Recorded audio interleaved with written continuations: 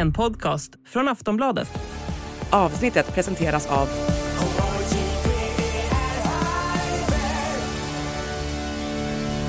Stödlinjen.se, åldersgräns 18 år.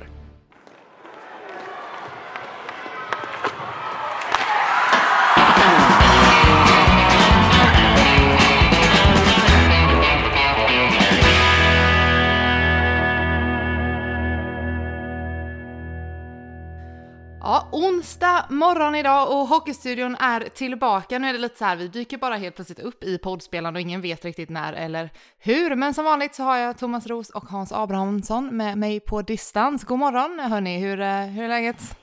Det är alldeles lysande. Jag har vaknat upp i vackra Umeå och björkarnas stad. Och blir, för varje gång jag besöker den här staden blir jag mer och mer kär i Umeå som idrottsstad och som en kommun som andas framåtanda, och det är väldigt vackert att vara här uppe. Mm. Ja, det är så skönt att få den här påan av dig, för då får man reda på vilken dag det är i alla fall. Nu sitter jag och funderar på var jag befinner mig, men jag är i Växjö faktiskt. Så att onsdag och i Växjö. Så att det är det, och jag ska mot Göteborg. Så det är alltid skönt att liksom orientera sig lite i verkligheten. Och ni ska veta att jag är lycklig och glad även fast jag var med om en bizarr grej igår. Vill ni veta vad som hände mig igår? Berätta. Jag valde ju att promenera. Man får ju uselt med motion när man ligger så här på rull. Jag vet inte, orkar du fysa, Abris, eller hur gör du? Det händer. Jag har grejerna med i alla fall, om jag säger så. Men det är ett ganska sunt liv. Ska vi vara överens om det, eller? Det beror lite på vad man gör det till faktiskt. Man kan inte skylla på det, utan det är väl lite grann upp till en själv också. För det går ju faktiskt att... Jo, men ibland... Häromdagen satt jag satt 7 timmar på tåg häromdagen. Alltså, du sitter ju ner. Alltså, hänger med. Och jag mår inte bra av det. Men jag brukar i alla fall alltid gå ut arenorna. Och i vissa fall, så när man är i Övik, så är det ju bara en promenad på några meter. Här i Umeå så är det väl en promenad på kanske... jag tror jag fick 10 000 steg. Men det är ju...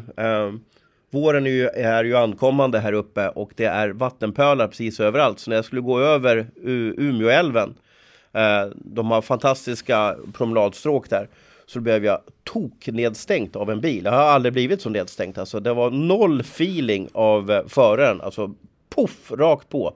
Men trots det att jag blev liksom, inte dyngsur, men i alla fall rejält blöt, så är jag vid gott humör. Men tog du registreringsnummer och sådär och liksom kontaktade? Nej. Jag var i chock, var jag nästan faktiskt. Fy fan. För jag såg det komma. Jag står ju vid övergångsstället. Jag ser bilen. Jag ser pölen. Och jag blir paralyserad. Och jag tänker att den här bilisten måste ju ha någon typ av känsla. Se vad som kommer komma då om en sekund. Men jag såg inte om det var en kvinna eller man, så jag ska inte lägga in någon värdering i det heller. Men det var bara puff, rakt på, kan jag säga liksom. Hytte du med näven? Du känns väldigt hytte med näven. Nej, chock var det mer. Det var mer en chock. Både en vattenchock och en mental chock. Att hur kan man ha så dålig spelkänsla? Jag kan gissa att det var en stressad hockeybesökare som bara tänkte löven. För vi var ju på väg åt samma håll från centrum upp mot Teg där Vimpos arena ligger då. Men så startade min hockeybesök där. Men trots det så är jag överlycklig. Bara en liten snäll liksom pekpinne till alla bilister ute. Var försiktiga nu. Vattenpölar kan ställa till väldigt mycket skada för oss som gillar att promenera och motionera. Han du torka tills du kom till arenan då? Ja, men det gjorde jag. Det var nog 6-7 plusgrader ute. Då kan väl jag få köra lite pekpinne här också faktiskt. Jag hade ju en bizarr natt i natt när jag liksom, det brukar vara rätt svårt att somna efter matcher, för man är ganska så här uppe i varv och så det brukar ta några timmar. Men jag lyckades i alla fall somna typ vid 12:30 eller någonting, tror jag det var 1. Och sen tog det bara en halvtimme eller någonting, så hörde jag värsta diskodunket i någonstans runt, något rum bredvid liksom, så här, en tisdag i Växjö, och var väl 1:30 tror jag. Så att jag slängde upp dörren där jag tänkte ska lokalisera var ljudet kommer från i alla fall. Så. Och då står dörren mitt emot den här trånga gången där jag bor, står dörren öppen, och där inne har de fått in någon stor musikbandspelare och står och dansar och håller på och röjer runt. Så att rum 359 på Växjö stadshotell är på min shitlist just nu, kan jag säga. Men var det Kazakstans damlag som hade avslutningsfest efter bandy-VM? Slut. Det här var 2 äldre herrar faktiskt. Varav den ena stod med bara överkropp och dansade.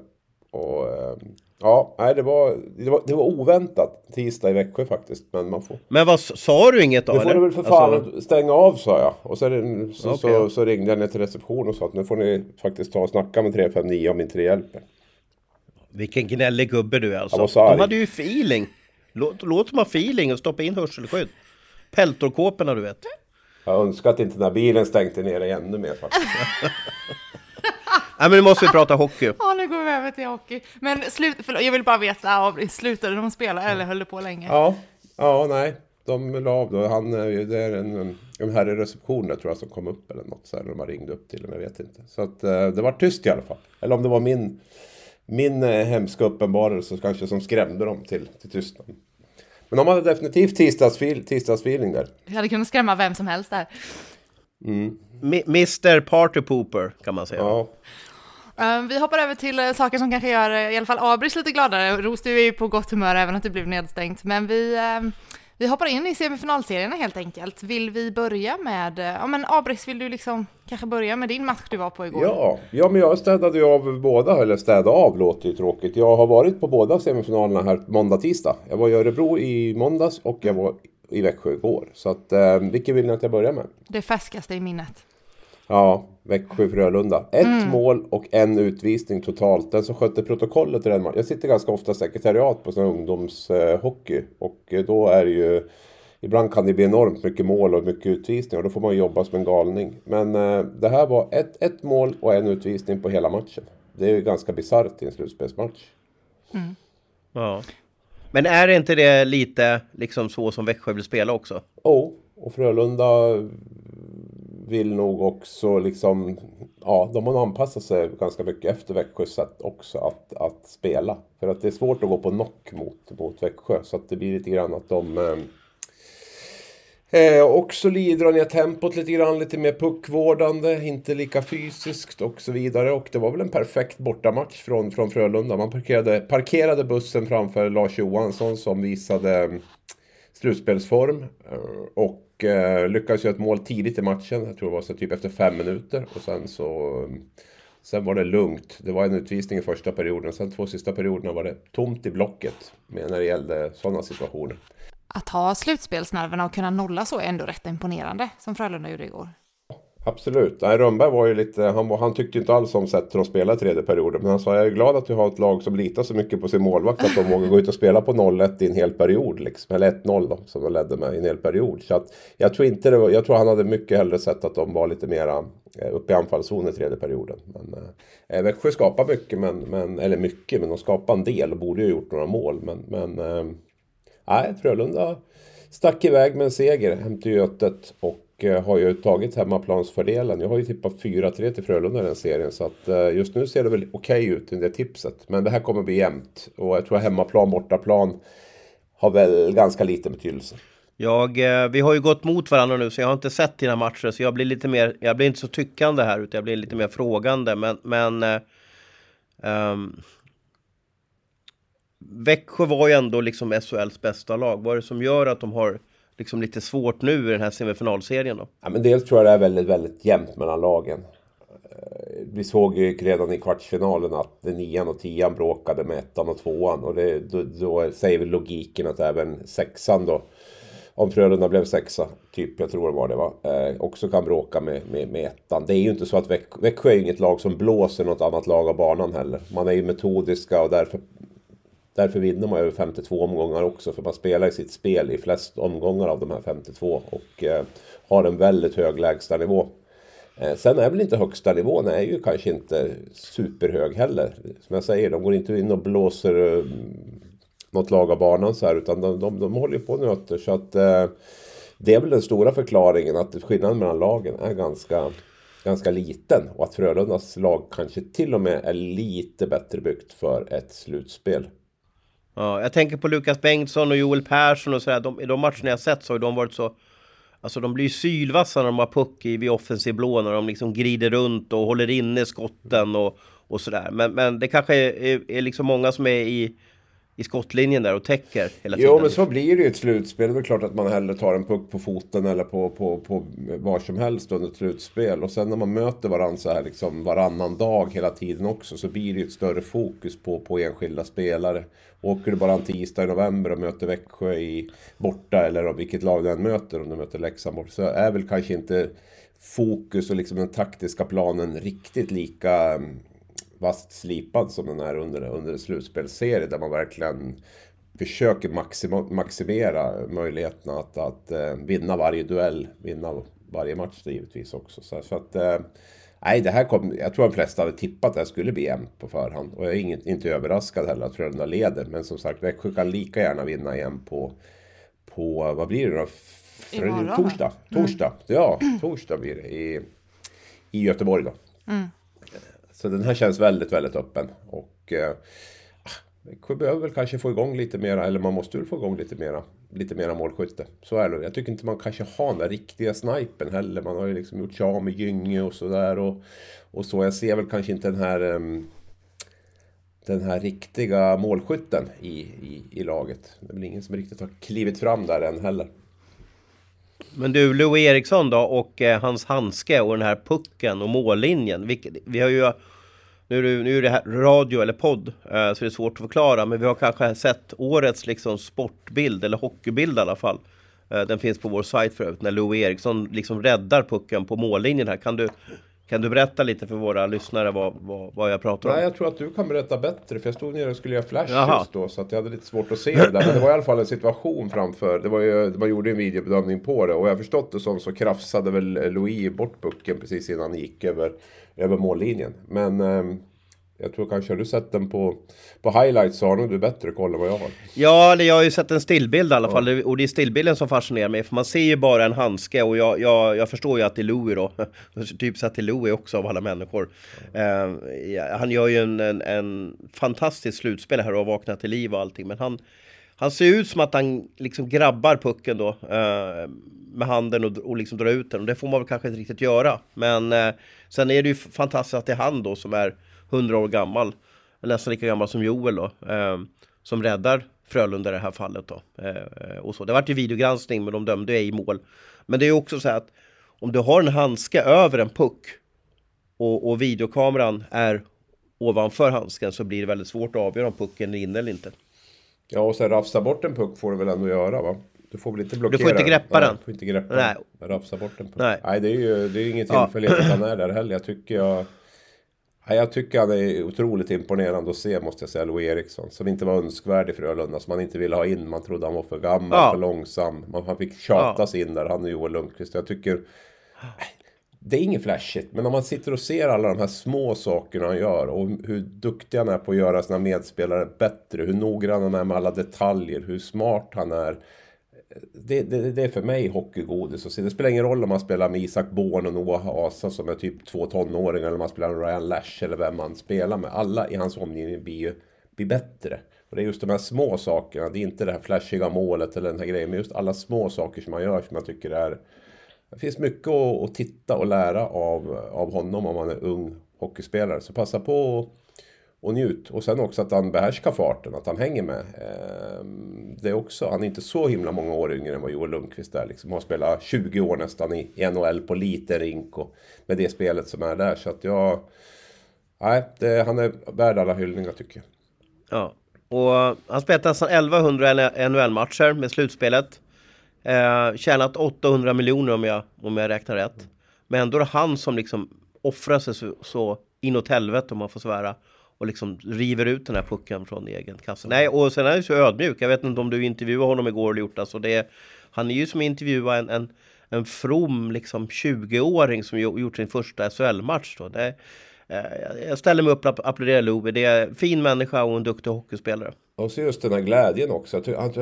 Han har ju egentligen inte spelat något slutspel på 10 år i stort sett. Han var väl med lite grann i den här bubblan i Edmonton och fick knappt spela med Vancouver där. Men man ser också vilken glädje, vad roligt han tycker att spela slutspelshockey och vara här hemma. Jag tror att det sprider som jag var inne på tidigare lite grann, Frölunda är ju stora krav liksom, och Roger är Roger och det är långa arbetsdagar och så. Jag tror att hans närvaro, hans glädje, hans positivism gör också väldigt mycket i det där laget på ett professionellt sätt. Det är ju inte att han liksom bara lajar runt, men han har alltid ett leende också, känns det som, på, och det tror jag betyder mycket för dem.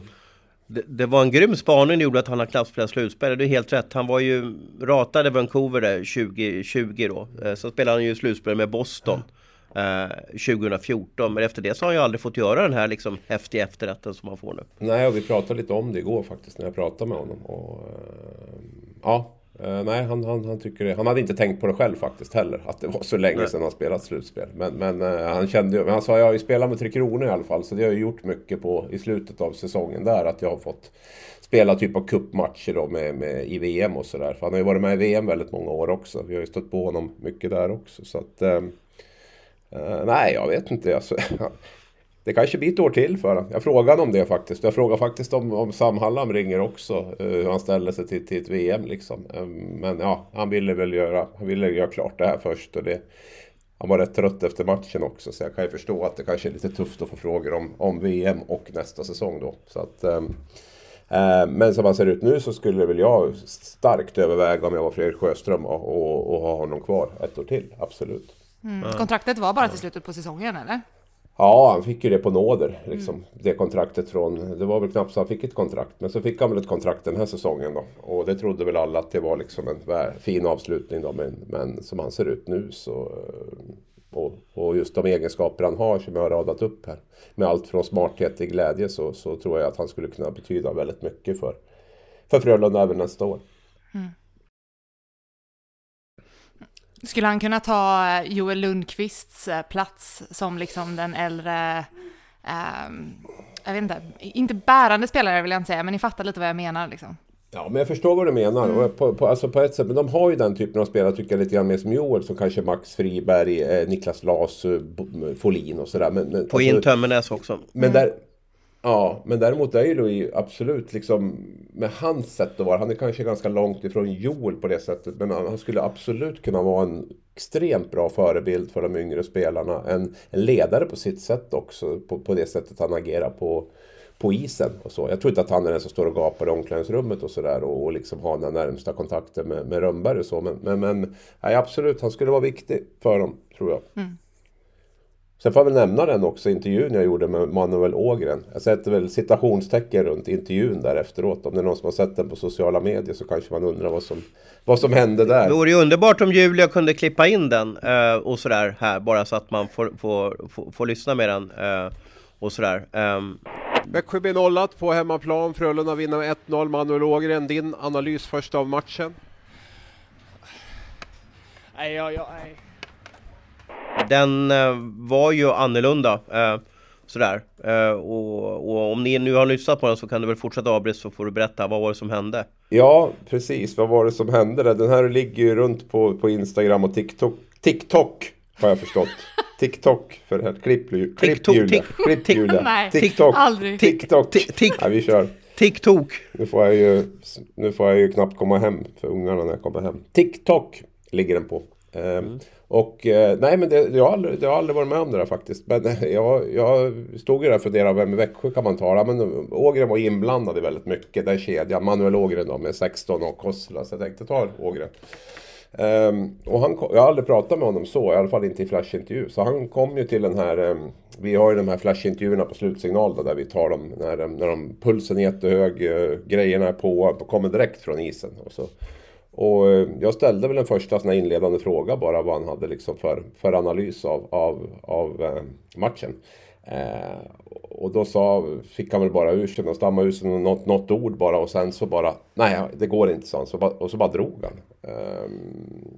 Och liksom var borta. Och jag bara stod där med kameran och micken och fattade ingenting. Jag tänkte, det är ju något jag har gjort. För det är ju lite så, Man vet ju aldrig vilka som tittar snett på en. Man kan ju ha sagt något i någon podd eller skrivit något i någon artikel eller något som inte passar och sådär. Så jag var ju tvungen att tänka i min skalle, liksom, har vi någon beef eller någonting sånt här typ. Men nej, det visade sig sen att han kom ut sen efter och gjorde en vanlig sån här diktafonintervju typ sen med mig och berättade väl att han hade varit så otroligt frustrerad efter just på slutsignalen där. Dels för att de hade förlorat och sen hade han haft någon duell också med Frölundas Petter Lindbom där. De verkar ha någon beef de två under den här serien där. Så att han klarade inte av det. Helt enkelt. Men ja, så kan det bli ibland. Den där intervjun symboliserar ju lite också hur känslan är i ett slutspel. Absolut. Och det är liksom, det är hög puls där nere om man säger så, när man står där direkt när de kommer av. Det är en ynnest att få göra de där grejerna, men det är också, man måste också ha respekt för att spelarna är extremt uppe i varv.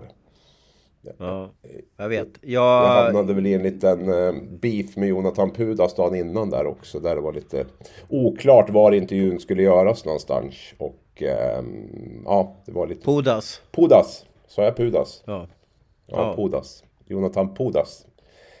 Och Jonathan Pudas. Ja, och ja, så det är lite sådär. Men vi får försöka göra så gott det går och så får vi väl se om vi kan skaka tass i sommar med spelarna när det har lugnat ner sig allting. Men det är heta känslor. Man vet aldrig när man intervjuar en spelare som har förlorat vad som händer. Det är nästan som propparna går, märker man liksom där i den här intervjun. När vi står i det som kallas för flash, alltså precis på slutsignalen. Mm. Vi ska stänga ner Växjö Frölunda. Men jag tänkte innan vi gör det, sista frågan. Vad tror ni att Jörgen Jönsson går hem och klurar på nu inför nästa match? För att kunna vända det här.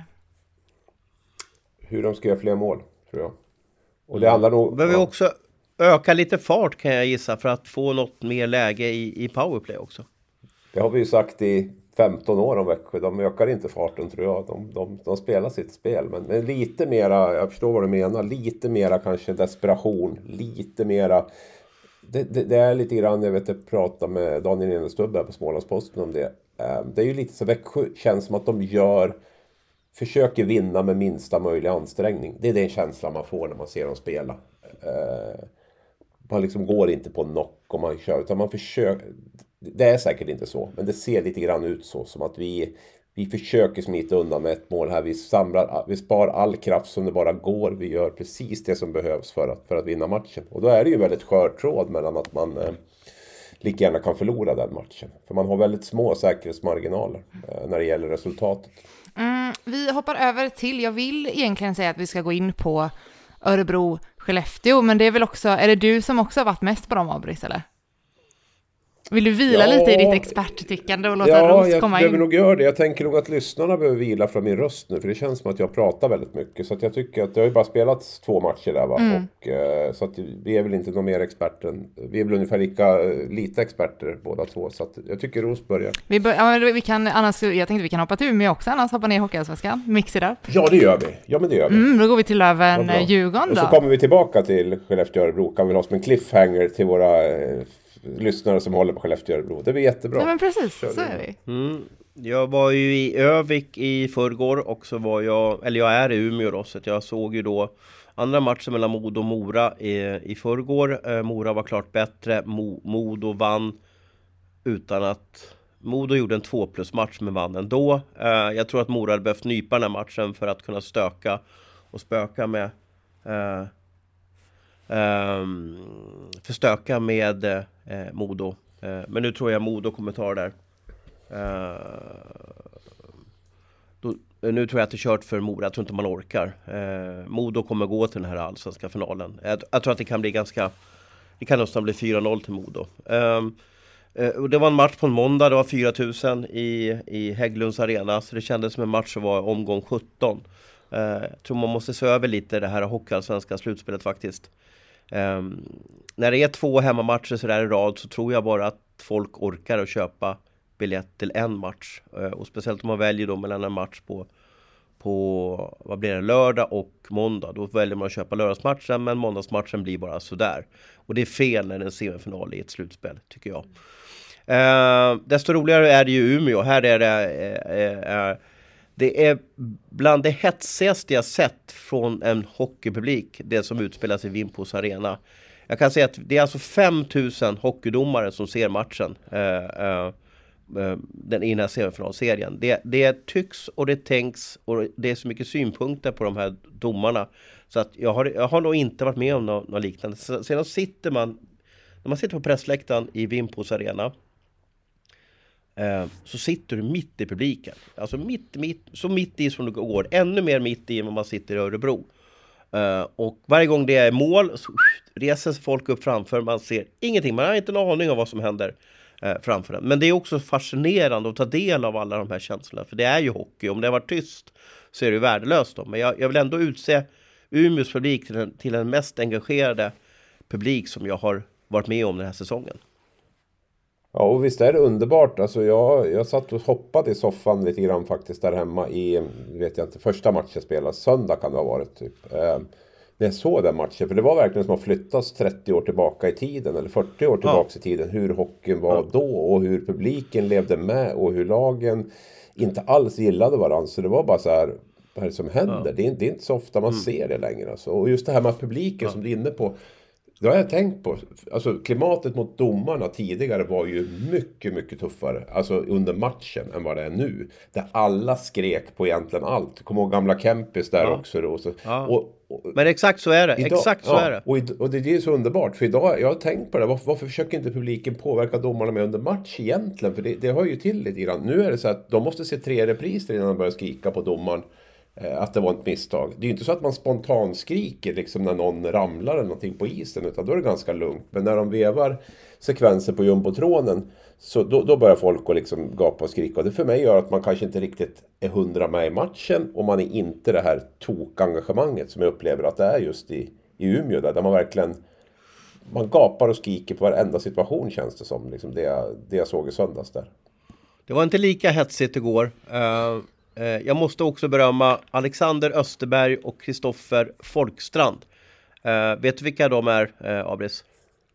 Ja, absolut. Det var de 2 domarna i matchen. Ja. Jag tyckte lite synd, eller vad ska jag säga. Jag mådde lite dåligt i söndags. För jag kände, jag hade jättedålig koll på de namnen och de domarna. Och jag kände att de här har inte koll på den här matchen. Det kändes, men de hade koll. Jag vill berömma dem. För men det är det som är så kul. Ja, jag vill berömma dem för de hade koll igår. Ja. Det var, som jag upplever, unga pojkar som dömde matchen. Fick höra att de redan nu, eftersom det är silly season, så är de redan värvade till SHL nästa säsong. De är de här som ska ersätta de här gamla uvarna som nu slutar i SHL. Jag tyckte de var jättekola, även fast vad de än gjorde. Det kunde vara den mest solklara icing som man har sett sista 10 åren. Men ändå så ställer sig 5000 människor upp och skriker och tycker att domarna är någonting som man ska placera i hästskit. Så fascinerande över att ha en sån arbetsmiljö och fixa det hyfsat bra. Och igår fick jag höra, det kanske inte är så vackert, men det är också ett bevis på känslor och hur hockey var förr. När spiken fick uppmana publiken att sluta kasta in saker på isen. Man hade kastat in snus och 1 kronor och så vidare, så att säga. Och det var många år sedan jag hörde det. Jag säger inte att det är bra, men det visar, eller det bekräftar hur stämningen är mellan de här lagen och i den här slutspelsserien. Och nu flyttar vi ner till Hovet. Ett aggressivt elakt Hovet på skärtorsdagen. Och alltså, jag kommer i alla fall ha öronproppar med mig på torsdag. Ska du gå på den matchen, Julia? Ja, men jag funderar lite på det nu när du säger det. Ska du stå i Lövenklacken eller Djurgårdsklacken eller? Får man säga sådana här saker i den här podden? Du är alltid på mig och mina respektive liksom. Ja, men när du viftar med en moramugg innan sändningen så blir jag ju lite skev och funderar på hur din hockeyhjärna eller hockeyhjärta funkar. Ska vi ta den här lite hockeymässigt också, inte bara prata stämning i arenan. Jättegärna. Så har ju Djurgården kopplat ett bra grepp om den här serien. Man spelade inte jättebra igår, men var ganska effektiva. De unga killarna i laget börjar göra mål. Man har en andra keeper som knappt stått någonting, men bara kommer in vad tog han, 33 och 34 puckar. Det luktar väldigt mycket Djurgården just nu över den här serien. Och det spelar ingen roll att Hutchins slängde handskarna mot Arnesson igår och att Rahimi är med och nu vet ju hur Rahimi spelar hockey och så vidare. Och Djurgården verkar vara lite iskalla och störs inte så mycket av att Björklöven försöker provocera och vara lite stora och stygga. Den effekten har liksom inte...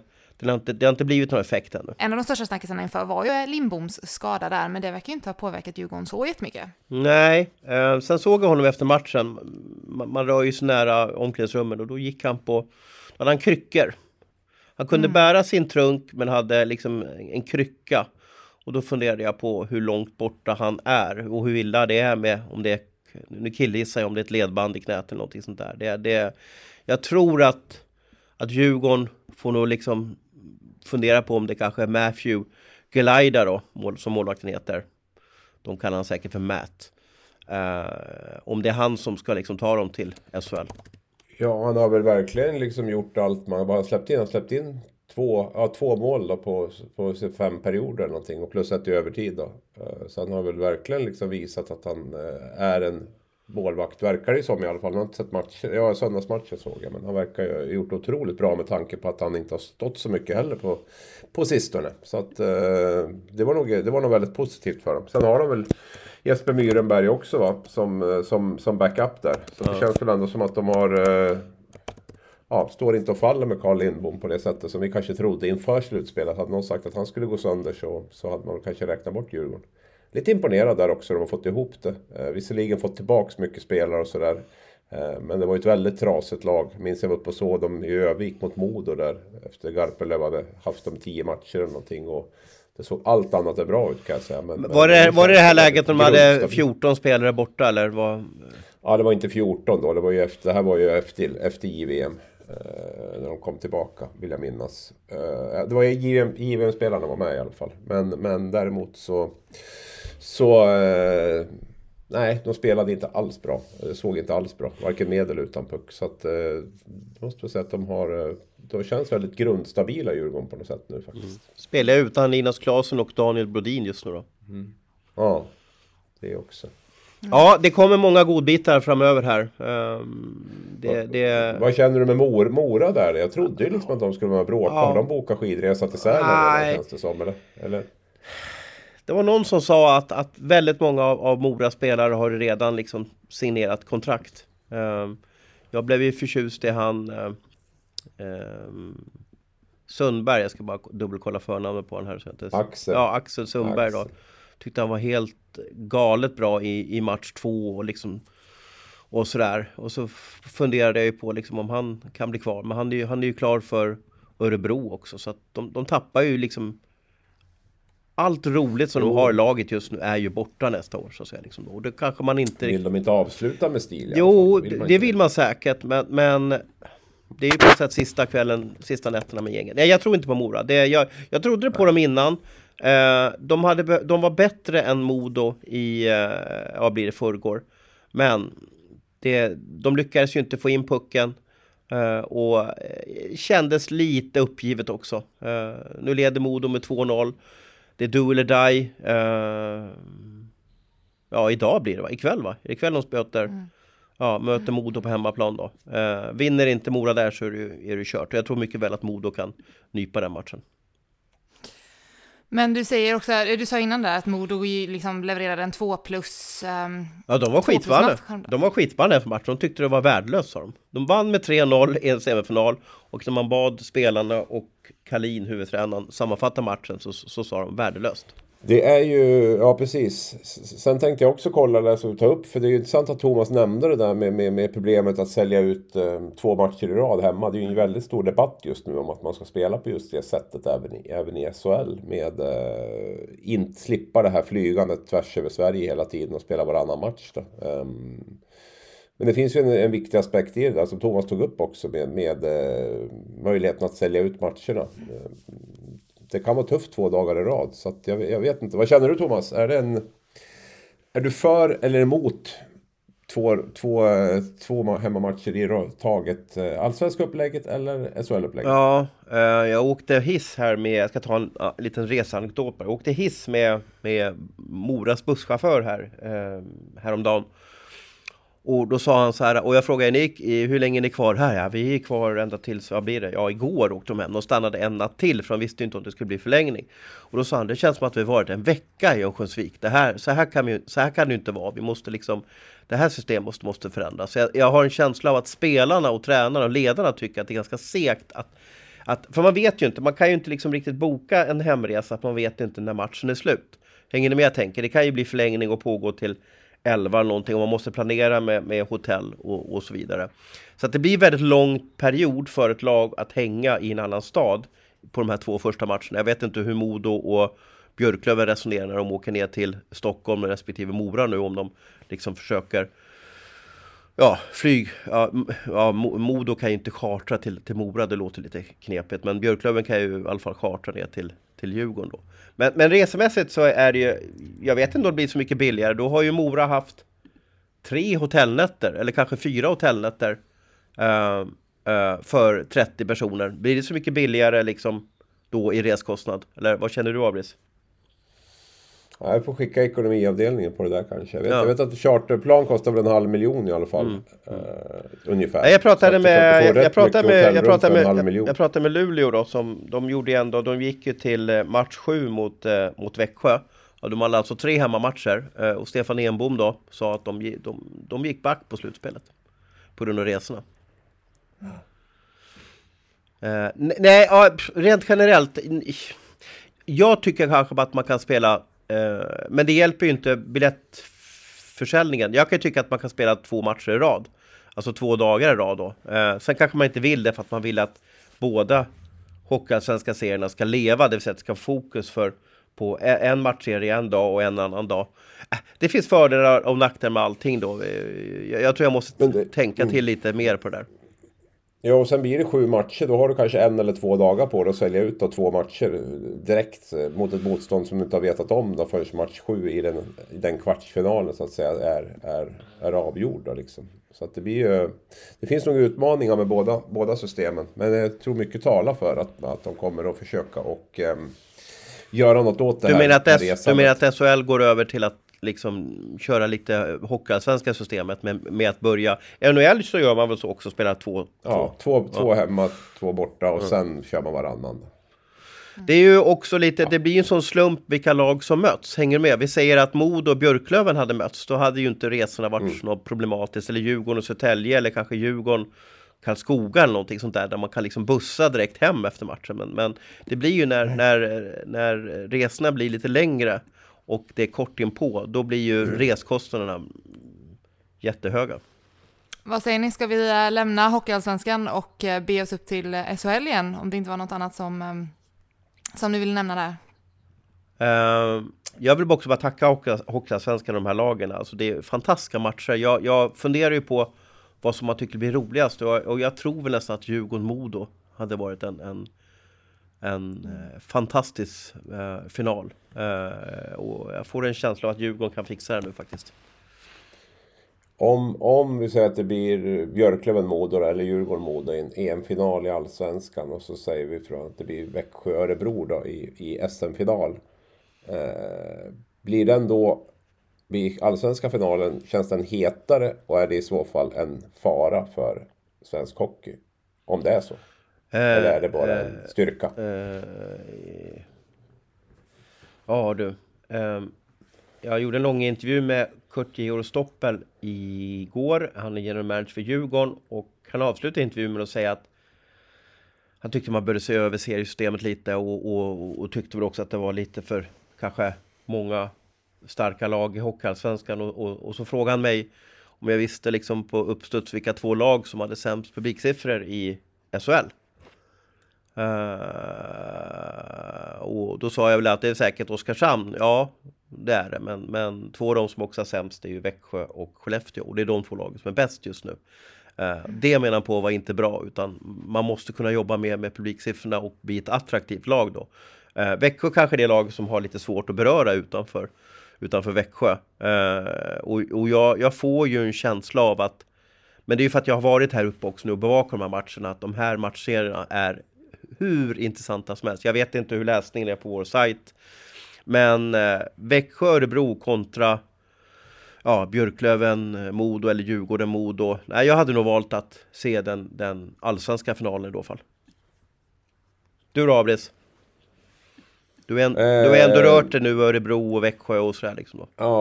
Ja, nej, men det är klart att den hade varit otroligt intressant. Inte minst, dels är det ju 2 lag som berör liksom utanför den egna supporterkretsen, och sen är det ju också mycket som står på spel. Ett SM-guld är också otroligt, men det känns ju som att det går upp i SHL är som snudd på. Jag sitter och funderar på om det liksom är, om det är sunt att det är så, att det är mer liksom om det är en fara eller om det är liksom en styrka att det liksom är sånt intresse även i den andra ligan. Man kan ju vända på det på 2 sätt. På något sätt tycker man väl att SHL ska vara flaggskeppet, SM-guld ska vara flaggskeppet, ingen ska konkurrera med det. Men just nu är det ju så. Det är ju åtminstone väldigt stor konkurrens, kan man väl säga. Det är hockeyvärldens mest intressanta andra liga i Sverige i alla fall. Ja. Men vi måste prata om det som Abris älskar att prata om senaste 7-8 åren. Brynäs, exakt. Ja, och då får vi väl ge ytterligare en cliffhanger till våra Örebro och Skellefteå-lyssnare att det kommer senare. Men vi får inte glömma bort Örebro nu. Kan vi lova varandra det? Nej, men vi glömmer inte bort Örebro, naturligtvis inte. Men vi hoppar in på Brynäs då. Det vart ju lite lattjo poddschema förra veckan när vi var ute och reste och inte fick ihop det och så vidare. Så att mitt i det här liksom avbrottet så ramlade ju Brynäs ut från SHL första gången någonsin. Och det här har vi ju inte, jag har ju fått meddelanden både på direktmeddelanden på Twitter och på Facebook och på sms och vad är era tankar om Brynäs, och vi vet ju nu med alla inlåsta artiklar hur mycket Brynäs engagerar och hur den här degraderingen har engagerat. Det känns som att liksom alla undrar vad som händer nu ungefär då, och jag vet inte om vi ska bara starta med liksom, vilka känslor har du, Abris, när Brynäs åkte ur? Du och jag var ju på den här matchen när det var kört och du såg ju Jackie Blomqvist i ögonen och gjorde en magisk intervju med honom då. Det var tärande att se. Ja, det var väl likadant som med Simon Önerud för 2 år sedan och med Ludvig Rensfeldt för 1 år sedan och med Jakob Blomqvist i år då. Det är ju otroligt smärtsamt för de lag som åker ur. Inte minst då kanske om man har varit uppe väldigt länge som både HV och Djurgården och Brynäs har varit då, så blir det ett enormt liksom stor skam, tror jag, spelarna, att man är med och spelar ner laget då i en lägre serie. Så att det var väl, det är jättetufft att vara på de här matcherna. Det är tufft att bevaka dem, eller tufft, det är väl, de som spelar dem är ju tufft, för det är inte tufft för oss. Men det är klart att man försöker ju, det är ju en speciell stämning. Det är ju inte den här liksom feststämningen som det är på slutspelsmatch, utan det är ju ångest runt allting, och man får liksom väldigt noggrann med vilka frågor man ställer och så vidare efter matcher och så, inte minst när de har åkt ur. Så att det är speciellt.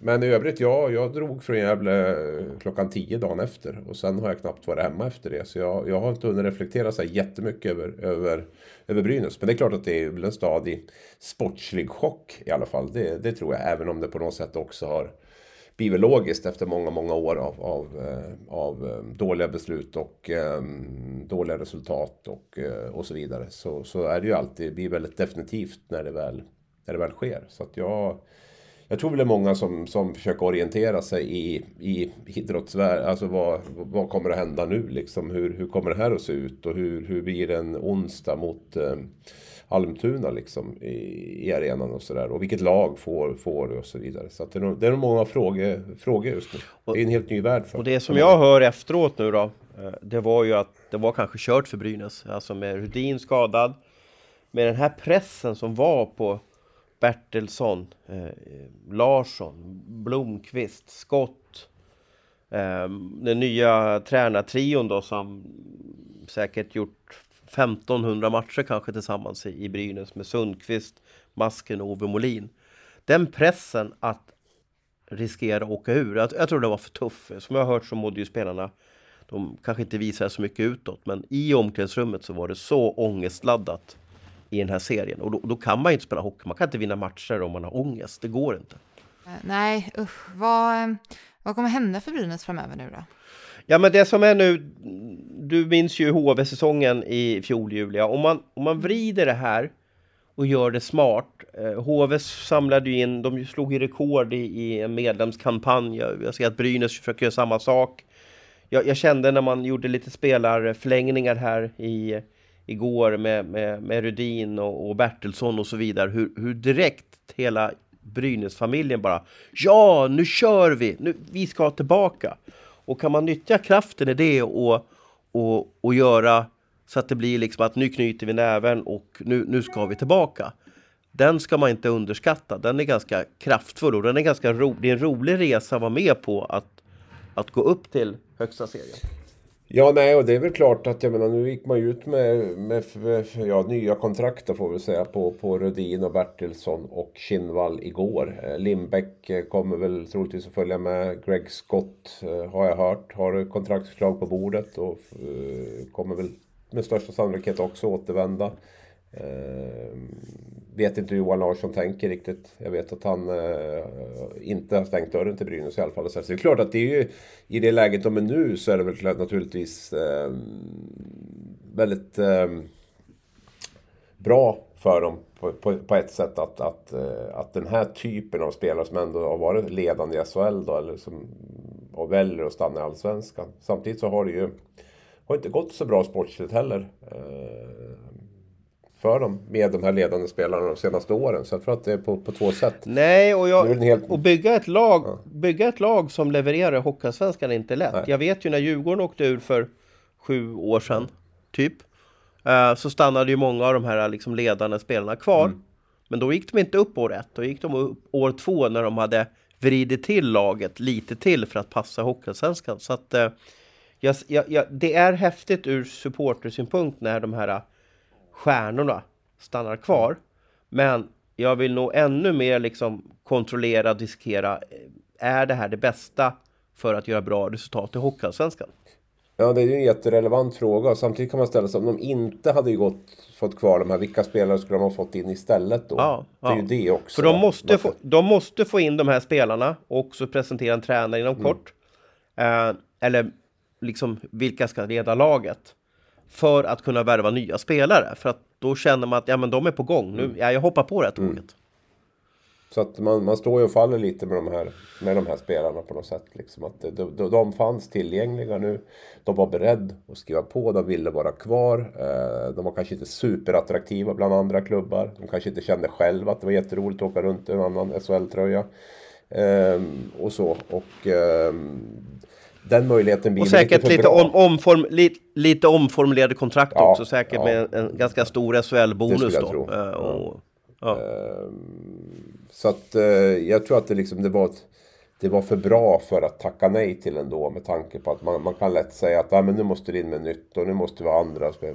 Men det är inte så att Brynäs står jättehögt i näringskedjan när man befinner sig i Allsvenskan och ska ta in spelare som är så pass bra så att de kan leda dem tillbaka till SHL. Så att jag tror att erbjudandet var på något sätt lite för bra för att tacka nej till. När man kände att möjligheten fanns att få kvar de här spelarna. Men det kommer att bli ett enormt race där nere nästa år. Jag hör att Västerås gör väl en stor satsning. AIK gör en stor satsning. Södertälje fortsätter med sin satsning. Vi kanske har både Djurgården, Modo eller Björklöven. 2 av dem är ju kvar garanterat. Så att och det här är ju klubbar som känner Allsvenskan väldigt bra också, som vet hur man blir framgångsrik i Allsvenskan. Så att det kommer att bli jättetufft race där nere. Eller där uppe i toppen i Allsvenskan. Vad säger ni, är det dags att komma till skott nu då och prata om Örebro och Skellefteå? Det är vi som är Örebro. Det är vi som är Örebro. Vad tycker du om den ramsan, Abris?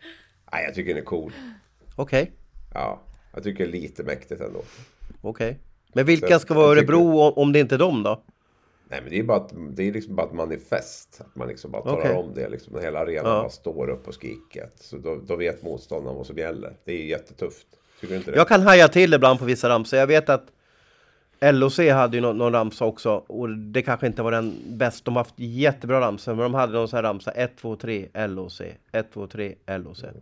Alltså, om man tänker på det så låter det så korkat, gör det inte det? Och det är vi som är Örebro. Växjö ramsa så går 15, 16, 15, 16, 15, 16. Och då fattar inte ni någonting. Jo, Dan 16. Dan 16. Ja. Det har ju varit en hjärtefråga den här säsongen. Förlåt. Varför 16 inte har 16? Abris tycker ju att vi är 2 nötter, hör du det liksom? Eller? Förlåt. Ja. Jag tyckte jag satt det på pottkanten nu och sen så hade ni det ändå. Det var ju, den är ju också väldigt cool. Eller hur, Thomas? Tycker du den är cool?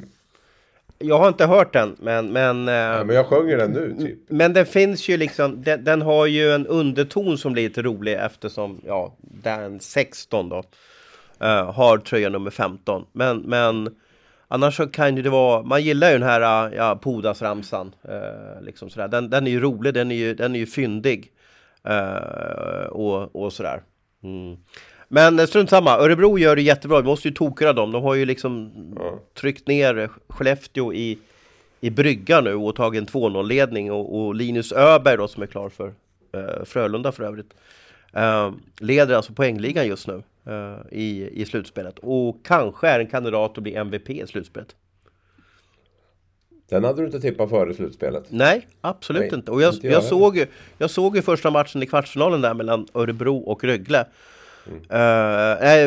Örebro och Timrå, precis. Och jag vet att Timrå-spelarna var ju på honom hela tiden, för de tyckte att han förstärkte och så vidare. Men han har 9 liv, Linus Öberg, och levererar nu. Sen har ju även, de har ju sånt, jag vet inte vad man ska kalla för sparkapital, men de har en utvecklingspotential i Leo Karlsson som är enormt. Jag vet inte hur han var den matchen när du såg häromdagen, men hans dragningar, hans toe drag när han har full kontroll på motståndarna är magiska. Jag förstår att alltid när man är i Örebro så hamnar man ju bredvid en scout. Det kan vara Niklas Lidström, eller det kan vara Chicago är ofta på matcherna, för de har ju stor chans att få honom, och Columbus springer väl där också och sådär. Han har ju någonting extra i sig, alltså får han det att funka i en slutspelsmatch nu, så har ju motståndarna, de har ingen chans på honom. Nej, han har ju verkligen prickat in formen här. Det känns som att han spelar. Han var jättebra i tisdags också. Han har ju... Alltså när han är fräsch i kroppen och liksom stark och rapp och sådär, så är han ju grymt svår att komma åt. För han har ju också den här förmågan att täcka pucken. Förmågan att göra de här små viktningarna som är så svåra att komma åt. Plus att han är då ändå 90 lång och rätt tung också, 90 kilo. Så att jag menar, det är en väldigt svår spelare att komma åt med den skicklighetsnivån han har. Det har väl varit lite så här, man har ju varit lite hög och låg på Leo Karlsson under säsongen så där, men det han har växlat upp i slutspelet nu gör ju att han är jag skulle säga att han är definitivt en topp 5 i draften. Kan vara topp 3 också, skulle jag nästan säga. Faktiskt. Så att den kedjan, Milton Oskarsson är ju också enormt. Han är ju ännu större. Han är ju 2 meter lång och väger 100 kilo liksom, och spelar med sånt fart och sånt driv och liksom Leo Karlsson på ena sidan, Linus Öberg på andra, och sen bara kör de. Det var ju den kedjan. Jag tror de var inne på 3 första målen uppe i Skellefteå. Och sen gjorde de 2 i tombur då, Örebro. Och nu var de inne på de 2 första här. Och det 3:e gjorde Bromé då i förlängningen. Så att de ligger ju bakom i stort sett allt. Sen klantade de väl till det lite vid kvitteringen visserligen till Skellefteås 2-2 mål. Men det är den kedjan som driver offensiven i Örebro. Och det kanske vi inte trodde på förhand så. Men det finns ju statistik för allt också, och han är ju inte draftad, Leo, och får man statistik över de som har gjort mest poäng i ett SHL-slutspel och ännu inte liksom blivit draftad det året när man ska bli draftad. Det finns ju många som inte liksom blir draftade alls då, så det är bara 2 spelare i Sverige som har gjort mer poäng än 8 som Leo har gjort nu, och då har ju Leo har ju minst, hur ska man kalla det för, han har ju minst 4 matcher kvar att spela i slutspelet. Och det skulle vara om Skellefteå vinner 4 raka nu då slutar. Men det är ju bara tvillingen Sedin som har gjort mer poäng än 8 i ett svenskt slutspel då. Så det är ju också ett facit hur han är ju så pass ung, han är alltså inte draftad ännu, och ändå levererar som han gör. Och Milton Oskarsson är ju inte heller draftad. Han varit ju ratad sitt år där. Jag tror till och med 2 år sedan måste det vara. För han är ju tidig 03. Så det måste ju vara 2 år sedan som hans draftår var, va? Om inte jag räknar helt fel. För Leo är ju sen 04. Jag kan röra ihop det också, va? Men han har varit i alla fall inte plockad av någon klubb. Jag tror att han bör ju vara tillgänglig. Även den här draften. Han är ju 20 då, va? Så att... jag tror att han kommer att välja sådant lag också faktiskt. Det blir alltid intressant när de är... Alltså storlek är ju långt ifrån allt. Men när de är skickliga och dessutom stora så blir det ju dubbelt intressant tycker jag. För det är trots allt svårare att komma åt en spelare som är lika skickliga. Om de är 1,80 eller 2 meter och lika skickliga så är ju den här 2 metern betydligt jobbigare att göra med. Ja, men hur går det då? Ska vi hamna i den frågeställningen? Kommer Örebro liksom svepa Skellefteå nu? Det är ju lite do eller die ikväll i Skellefteå. Jag ska ju på den matchen. Vi har ju pratat i all evighet att 0-3 vänder man inte i svensk hockey. Så att det är ju vinna eller försvinna ikväll för Skellefteå. Det beror på när ni hör det här. Ni kanske lyssnar på det här. Då kanske Skellefteå redan vunnit och sådär. Men det får ni ha överseende med. Jag tror jag skulle bli väldigt förvånad om inte du får se ett heltaggat Skellefteå anförd av Jonathan Pudas som kommer att käka taggtråd innan matchen och kommer att komma ut med en helt annan frenesi än vad man gjorde i Örebro. För det var faktiskt lite grann så jag kände att de satt kvar i charterkärran i första perioden. Även om Örebro var väldigt, väldigt bra så måste Skellefteå pytsa in mycket mer.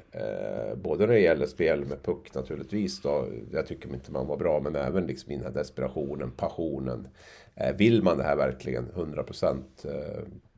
Då måste man visa mer än det här. Och det tror jag man kommer att göra i Kraft Arena ikväll. Jag tror att man kommer att vinna den matchen faktiskt. Vad måste de göra för att få stopp på succétrion då? Ja, få upp, alltså, sätta stopp på dem. Det är väl också handlar om att man kanske måste börja göra lite mer mål. Sådär, kan jag tycka också. Jag vet inte hur det såg ut i den matchen du var på sist då. Nej, men jag tycker Örebro har ju 2 saker som utmärker med sitt spel. Det ena är ju de här snabba spelvändningarna. De är grymt snabba att ställa om från mittzon. Det andra är ju forechecken som de är väldigt, väldigt duktiga på. Det gäller verkligen att ha ordning på puck och positioner om du ska spela ur den pressen de sätter. Och det tror jag väl också är nyckeln. Jag tror att får de här spelarna mycket tid i anfallszon, så vi pratar om Oskarsson och alltså ju mer de har puck och ju mer de är i anfallszon, ju jobbigare blir det för Skellefteå. Så för Skellefteås del gäller det nog att försöka styra mera matchbilder, få mera klyschigt, men mer längre anfall. Alltså jag tycker inte man har något riktigt, man får inte det här trycket på Örebro riktigt i deras zon med att kunna spela mer där. Man måste kunna spela mer i anfallszonen än vad man gjorde senast i alla fall. Ja. Sen tror jag Örebro har blivit ett skickligt slutspelslag. Man ledde ju med 2-0 mot Timrå. Den serien gick till slut i 7 matcher, men man lyckas vinna med 3-2 i sista matchen. Man lyckas vinna i sudden death mot Timrå. Jag tror man har lärt sig, och man slog ju också Skellefteå en match i sudden death här. Jag tror man har hittat ett lugn och en glädje och inte är så mentalt pressad som kanske en del andra lag är. Jag tror det är en viktig aspekt, att det finns en lugn i den här gruppen. Ja, och sen är ju Skellefteå har ju lite, de får problem när det blir fysiskt spel. De gillar inte riktigt det. Alltså de har ganska små, tittar man på deras topp 6 forward så är det ju liksom, det är inga riktigt fysiska pjäser där, utan det är spelskickliga lirare med allt från Jonathan Jonsson till Jocke Lindström, Oskar Möller, Filip Sandberg, Rickard Hugg och så vidare. Va? Och jag tycker Örebro är där lite grann som Rögle också var där och störde. Så spelar man ganska fysiskt mot Örebro eller mot Skellefteå. Och där måste de bli bättre på att hantera. Ja. Måste du springa till bussen nu, Abris, eller tåget? Ja, börjar dra ihop sig. Ja. Det är lite samma sak för mig då. Jag ska sätta mig på bussen här från Umeå och åka till herregud, vad klockan är en timme igen. Gud, ja, jag gillar ändå innan att vi sa men det behöver inte vara en timme, hörni. Vi bara snackar lite. Ja, sen så helt plötsligt så är vi här. Men fast nu har vi ju så mycket att prata om eftersom vi har så mycket intryck när vi är ute på rull så här. Det händer ju.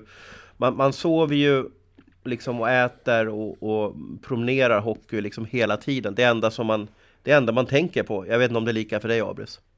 Ja, nej men så är det. Så är det. Man har ju inte riktigt lika mycket åtaganden hemma som normalt sett. Det är inga skjutsningar och inga handlingar och inga städningar och inget sånt. Utan det är hockey och logistik det handlar om. Men med det så stänger vi väl ner dagens avsnitt, så får ni springa iväg till era respektive bussar och tåg och gå vidare på matcher. Tack till alla er som lyssnat. Tack Thomas Roos, tack Hans Abrahamsson. Och vi hörs igen efter påsk skulle jag säga, tror jag att det blir. Men på återhörande. Glad påsk får vi säga. Glad påsk får vi säga, ja absolut. Glad hockeypåsk. Du har lyssnat på en podcast från Aftonbladet. Ansvarig utgivare är Lena K. Samuelsson.